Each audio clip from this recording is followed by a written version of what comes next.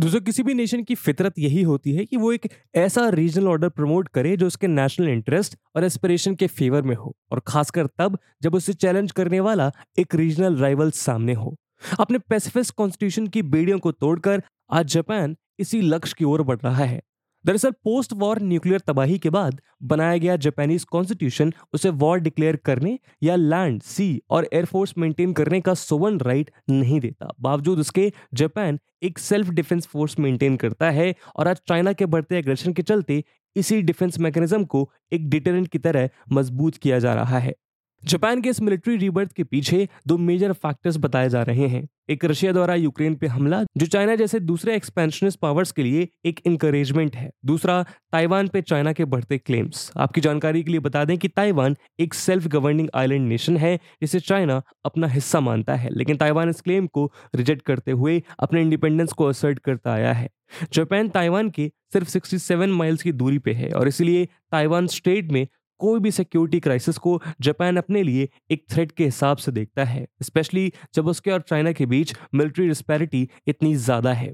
यही नहीं, Japan China के साथ डायरेक्ट टेरिटोरियल डिस्प्यूट में भी उलझा हुआ है। ईस्ट चाइना सी में सेनकाकू आइलैंड चेन को लेकर इन दोनों पावर्स में 1970 से विवाद है, और 2012 से यह एस्केलेट होता चला आया है। दोनों में यह विवाद कई और फैक्टर्स के चलते भी इंटेंसिफाई हो रहा है, जैसे नॉर्थ कोरिया का न्यूक्लियर थ्रेट और साउथ चाइना सी में चाइना के मैरीटाइम डिस्प्यूट। ऐसे में जापान के लिए एक रूल बेस्ड और पीसफुल रीजनल ऑर्डर एस्टैब्लिश करना प्रायोरिटी बन चुका है, जिसके लिए वो इंडिया और दूसरे एशियन और अलाइड पावर्स के साथ अपने डिफेंस और ट्रेड टाइज मजबूत कर रहा है। आज का हमारा वीडियो डिस्कशन एशिया में जापान के इस रिसर्जेंस को लेकर है, जिसे ऑलरेडी एक सिग्निफिकेंट डेवलपमेंट की तरह देखा जा रहा है। आइए जानते हैं कि किस तरह ये छोटा सा आइलैंड नेशन चाइनीज ड्रैगन को मात दे सकता है। लेकिन आगे बढ़ने से पहले मैं आपको बता दूं कि इस वीडियो की इंपॉर्टेंस यूपीएससी मेंस की GS2 के आईआर सेक्शन के लिहाज से काफी ज्यादा इंपॉर्टेंट है। इसके बारे में हम वीडियो के अंत में और भी बात करेंगे, पर फिलहाल के लिए अपने डिस्कशन को हम आगे बढ़ाते हैं।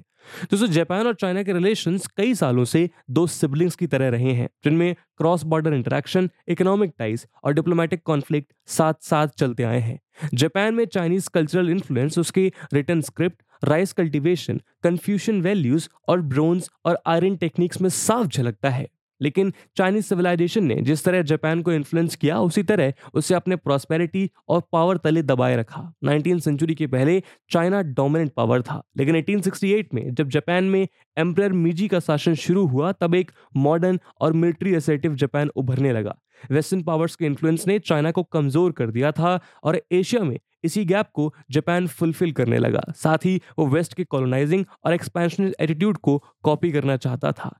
इंपीरियल जापान ने 1894 से 1895 के दौरान चाइनीज क्विंग डायनेस्टी के नेवी को हराकर एशियन ऑर्डर पलट दिया। वो अब अपने एक्सपेंशनिस्ट पॉलिसी के थ्रू एशिया को जापानीज एम्पायर के लिए सूटेबल बनाने लगा। 1920s और 30s का दौर आते आते जापान इतना पावरफुल बन चुका था कि वेस्ट में फासीवादी ताकतों से इंस्पायर्ड होकर उसने चाइना के मैंचूरिया को कैप्चर कर लिया, और 1937 में चाइना को एनेक्स करने के लिए जंग छेड़ दी, जो 1945 तक चली। वैसे तो वर्ल्ड वॉर सेकंड के बाद जापान और चाइना के बीच डिप्लोमेटिक रिलेशंस को रीस्टैब्लिश किया गया, लेकिन दोनों के रिश्तों में तनाव बना रहा, कभी कम तो फिर कभी ज्यादा। दोस्तों, जापान के former minister late Shinzo Abe की लीडरशिप में जापान अपने आप को इंडो पैसिफिक में फिर से असर्ट करने लगा। Current prime minister Fumio Kishida के अंडर भी यही ट्रेंड जारी है। 2017 में चाइना को कंटेन करने के लिए डिजाइन किया गया ट्रांस पैसिफिक पार्टनरशिप से अमेरिकन विड्रॉल के बाद जापान की स्विफ्ट और स्मार्ट डिप्लोमेसी ने इस 11 मेंबर फ्री ट्रेड पैक्ट को डूबने से बचा लिया। डिप्लोमेसी के साथ डिफेंस में भी जापान खुद को स्ट्रेंथन कर रहा है। उसने अपने मैरीटाइम जोन में सेनकाकू आइलैंड को चाइनीज कंट्रोल से बचाए रखा है, और यह इंश्योर किया है कि ईस्ट चाइना सी में उसका फ्रीडम ऑफ नेविगेशन हैम्पर्ड ना हो।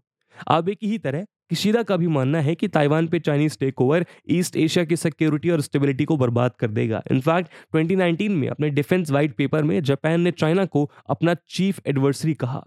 ऐसा इसलिए क्योंकि चाइना द्वारा इंटरनेशनल नॉर्म्स का उल्लंघन, ताइवान पे उसका बढ़ता प्रेशर और रैपिड मिलिट्री मॉडर्नाइजेशन जापान के लिए भी एक रीजनल और नेशनल सिक्योरिटी कंसर्न बन चुका है। ये एंग्जाइटी और भी इंटेंसिफाई हो गई है जब रशिया ने यूक्रेन पे हमला किया, क्योंकि ये इंटरनेशनल पीस और स्टेबिलिटी के लिए एक मेजर चैलेंज है। सिक्योरिटी एक्सपर्ट्स के मुताबिक इस इन्वेजन ने जापानीज पब्लिक में रीआर्ममेंट को लेकर पब्लिक ऑपोजिशन को वीकन कर दिया है। 2027 तक जापान एक मैसिव मिलिट्री बिल्डअप प्लान कर रहा है जिससे वो ईस्ट एशिया में बीजिंग को चुनौती दे सके। जापानीज गवर्नमेंट ऑफिशियल्स के मुताबिक वर्ल्ड वॉर सेकेंड के बाद शायद ये उसका बिगेस्ट रीआर्ममेंट प्लान होगा।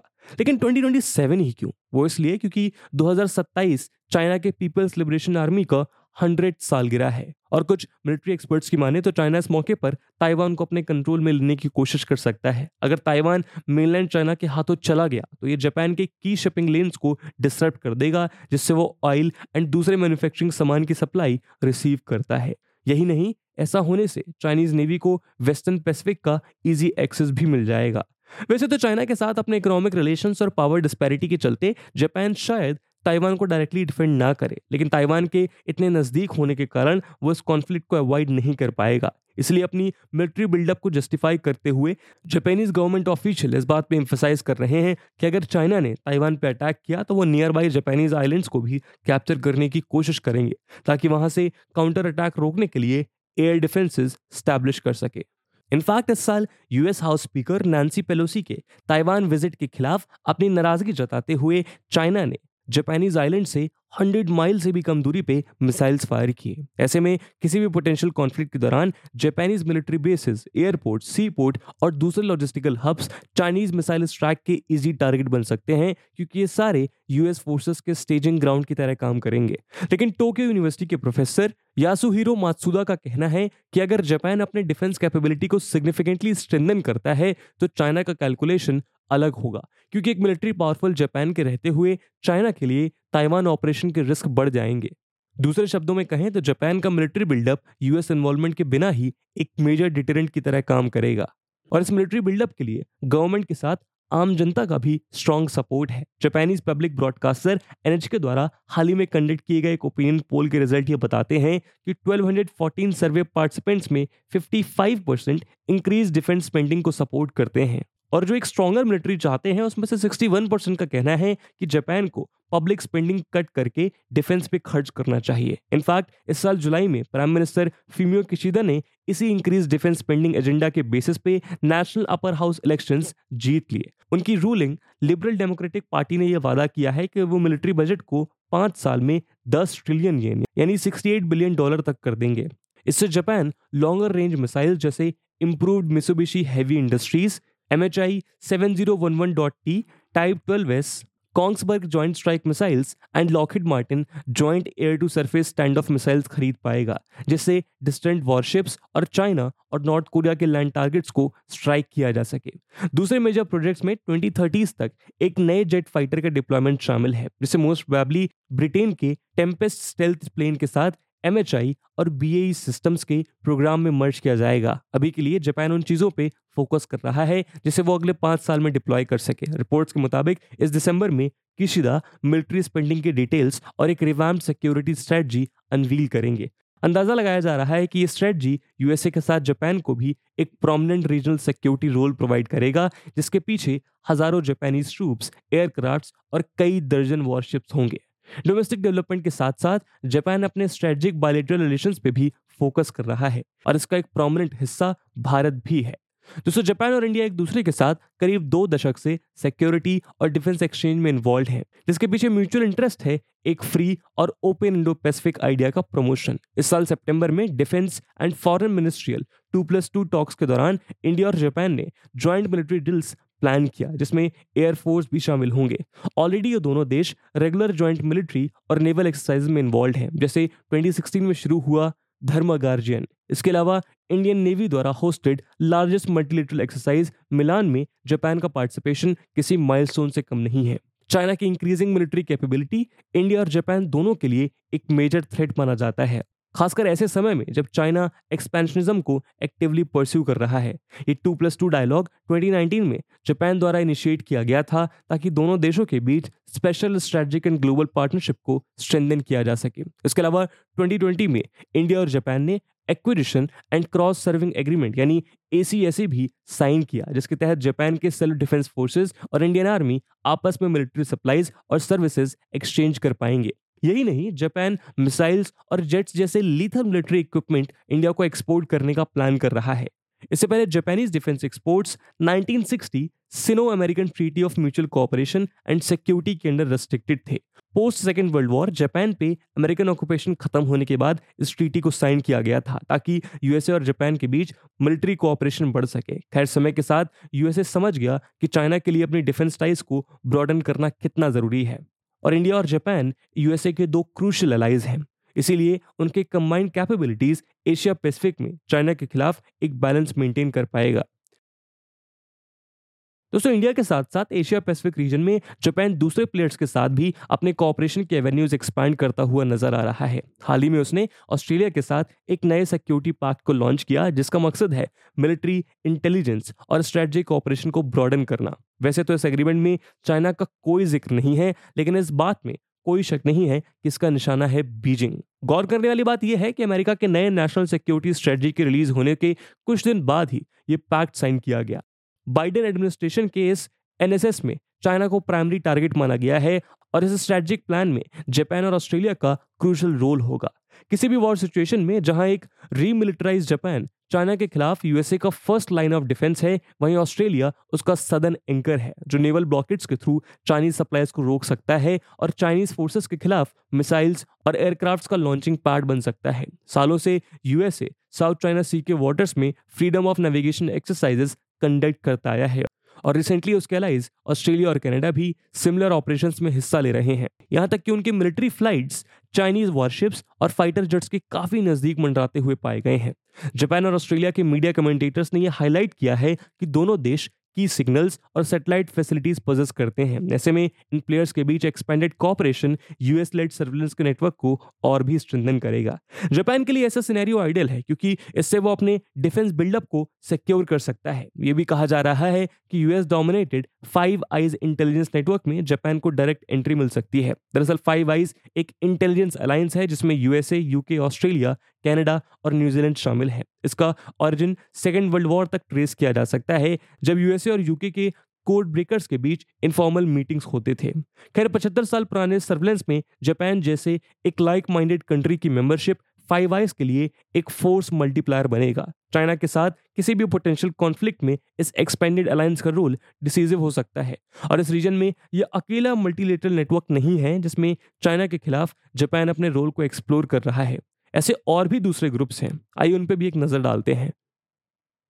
दोस्तों एशिया पैसिफिक रीजन में जापान के मल्टीलेटरल एंगेजमेंट का सबसे प्रोमिनेंट एग्जांपल है क्वाड यानी क्वाड्रिलेटरल सिक्योरिटी डायलॉग, जहां ऑस्ट्रेलिया, इंडिया और यूएसए के साथ जापान एक कोर मेंबर है। इनफैक्ट जापान के फॉर्मर पीएम आबे ने पहली बार क्वाड के विजन को आर्टिकुलेट किया था। उनका मानना था कि पैसिफिक और इंडियन ओशन में फ्रीडम ऑफ नेविगेशन बनाए रखने के लिए कंसर्न नेशंस को कई सारी रिस्पॉन्सिबिलिटीज लेनी पड़ेंगी, खासकर ऐसे समय में जब चाइना साउथ चाइना सी को अपने प्राइवेट लेक की तरह मानता है। वैसे तो क्वाड को ज्वाइंट सिक्योरिटी और इंडो पैसिफिक में कॉमन इंटरेस्ट को सेफगार्ड करने के लिए फॉर्म किया गया था, लेकिन ऑब्जर्वर्स और एनालिस्ट के द्वारा यह दावा किया जाता है कि क्वाड का असली मकसद है चाइना के बढ़ते डोमिनेंस को काउंटर करना। जापान के लिए क्वाड चाइना को इनसर्कल करने का एक लार्जर स्ट्रेटजी है। इनफैक्ट क्वाड का एम्बिगुअस पर्पस जापान के लिए एक मेजर एडवांटेज है क्योंकि वो अपने पैसिफिक कॉन्स्टिट्यूशन के अंडर रह के किसी भी ग्रुप में ऑपरेट कर सकता है। एक मजबूत क्वाड न सिर्फ चाइना के एक्सपेंशनिज्म को बल्कि इस रीजन में यूएसए की अनसर्टेनिटीज को भी चेक कर पाएगा। दोस्तों सितंबर 2021 में ऑस्ट्रेलिया, यूके और यूएस ने ऑकस नाम के एक इनहैंस्ड ट्राइलेटरल सिक्योरिटी और डिफेंस पार्टनरशिप की एस्टैब्लिशमेंट की।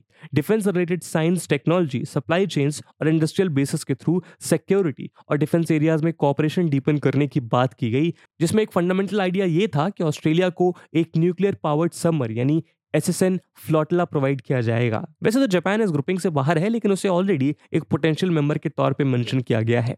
मिलिट्री एक्सपर्ट्स और ऑब्जर्वर्स का मानना है कि फ्री और ओपन इंडो पैसिफिक अचीव करने के लिए जापान को ऑकस की मदद करते हुए अपने नेशनल डिफेंस एफर्ट्स को एनहांस करना चाहिए। जापान इसे आर्टिफिशियल इंटेलिजेंस, क्वांटम टेक्नोलॉजीज और साइबर सिक्योरिटी जैसे एरियाज में असिस्ट कर सकता है। दोस्तों चाइना जैसे ऑथोरिटेरियन स्टेट को लेकर सबसे बड़ा खतरा यह है कि अगर उसे चेक ना किया गया तो वो ना सिर्फ अपने रीजनल काउंटर पार्ट्स बल्कि पूरे लिबरल इंटरनेशनल ऑर्डर को क्राइसिस में डाल देगा। यूएस, जापान और रिपब्लिक ऑफ कोरिया यानी साउथ कोरिया का ट्राइलेटरल कोऑपरेशन इसी लिबरल ऑर्डर को प्रिजर्व करने के लिए इनिशिएट किया गया था। 1999 में फॉर्म हुए ट्राइलेटरल कोऑपरेशन ओवरसाइट ग्रुप यानी टीसीओजी ने नॉर्थ कोरिया के न्यूक्लियर वेपन्स डेवलपमेंट के खिलाफ एक कोऑर्डिनेशन मैकेनिज्म एस्टैब्लिश किया था, जिसमें trilateral ministerial meetings, joint military exercises and intelligence sharing को इंक्लूड किया गया। जापान और साउथ कोरिया के बायलैटरल टाइज में कुछ हिकअप्स होने के बावजूद एनालिस्ट का मानना है कि ये ट्राइलेटरल चाइना, नॉर्थ कोरिया और रशिया जैसे बढ़ते कॉमन थ्रेट्स के सामने अपने आप को एक यूनाइटेड फोर्स की तरह एसेट कर पाएगा, चाहे ऑफिशियल डेवलपमेंट असिस्टेंस हो या human rights commitment. Indo Pacific region में डेमोक्रेटिक पार्टनरशिप के नेटवर्क को स्ट्रेंथन करने में इस ग्रुप का क्रिटिकल रोल रहेगा। जहां दूसरे एशियन कंट्रीज चाइना को एक सस्पिशियस नजर से देखते हैं, वहीं जापान द्वारा एंजॉय किया गया ट्रस्ट और गुडविल उसके लिए एक मेजर एडवांटेज है। दोस्तों, जापान के मल्टीलेटरल एंगेजमेंट्स का एक और एग्जांपल है Indo Pacific economic framework for prosperity यानी आईपीईएफ, जिसे इस साल जापान की कैपिटल टोक्यो में यूएस प्रेसिडेंट बाइडेन ने 12 रीजनल काउंटरपार्ट के साथ ऑफिशियली लॉन्च किया। 5 साल पहले ट्रांस पैसिफिक पार्टनरशिप टीपीपी से यूएस विड्रॉल के बाद स्टैब्लिश किया गया ये मैकेनिज्म चाइना के इकोनॉमिक डोमिनेंस को काउंटर करने के लिए यूएस लेड ऑल्टरनेटिव है, जिसके मेन पिलर्स में trade, supply chains, clean energy, decarbonisation, infrastructure, tax और एंटी करप्शन। ऐसे इनिशिएटिव में जापान जैसे एडवांस्ड इकोनॉमी का पार्टिसिपेशन इसे ना सिर्फ मजबूत बनाएगा, बल्कि साउथ और साउथ ईस्ट एशिया के दूसरे इकोनॉमीज के लिए चाइना के शेडो से बाहर आने का एक अपॉर्चुनिटी भी प्रोवाइड करेगा। तो दोस्तों, ये था एक डिस्कशन चाइना के खिलाफ जापान के बढ़ते रेजिस्टेंस के ऊपर। इस मुद्दे पे आपका क्या ओपिनियन है, कमेंट सेक्शन में जरूर बताइएगा। और जैसे कि हमने वीडियो के पहले भाग में बताया था कि इस वीडियो की इंपॉर्टेंस यूपीएससी मेंस के लिहाज से काफ़ी ज़्यादा है, तो उसी इंपॉर्टेंस को देखते हुए एक सवाल हम आपके लिए छोड़कर जा रहे हैं, जिसको आपको कमेंट सेक्शन में आंसर करना है। And the question is, can Japan afford to challenge China both economically and militarily? And with this question my friends, that's it for the video. I hope आपको वीडियो पसंद आई होगी, और अगर पसंद आई है तो अपने दोस्तों के साथ साझा करना मत भूलिएगा। अब मिलते हैं अगले वीडियो में, तब तक के लिए जय हिंद, जय भारत।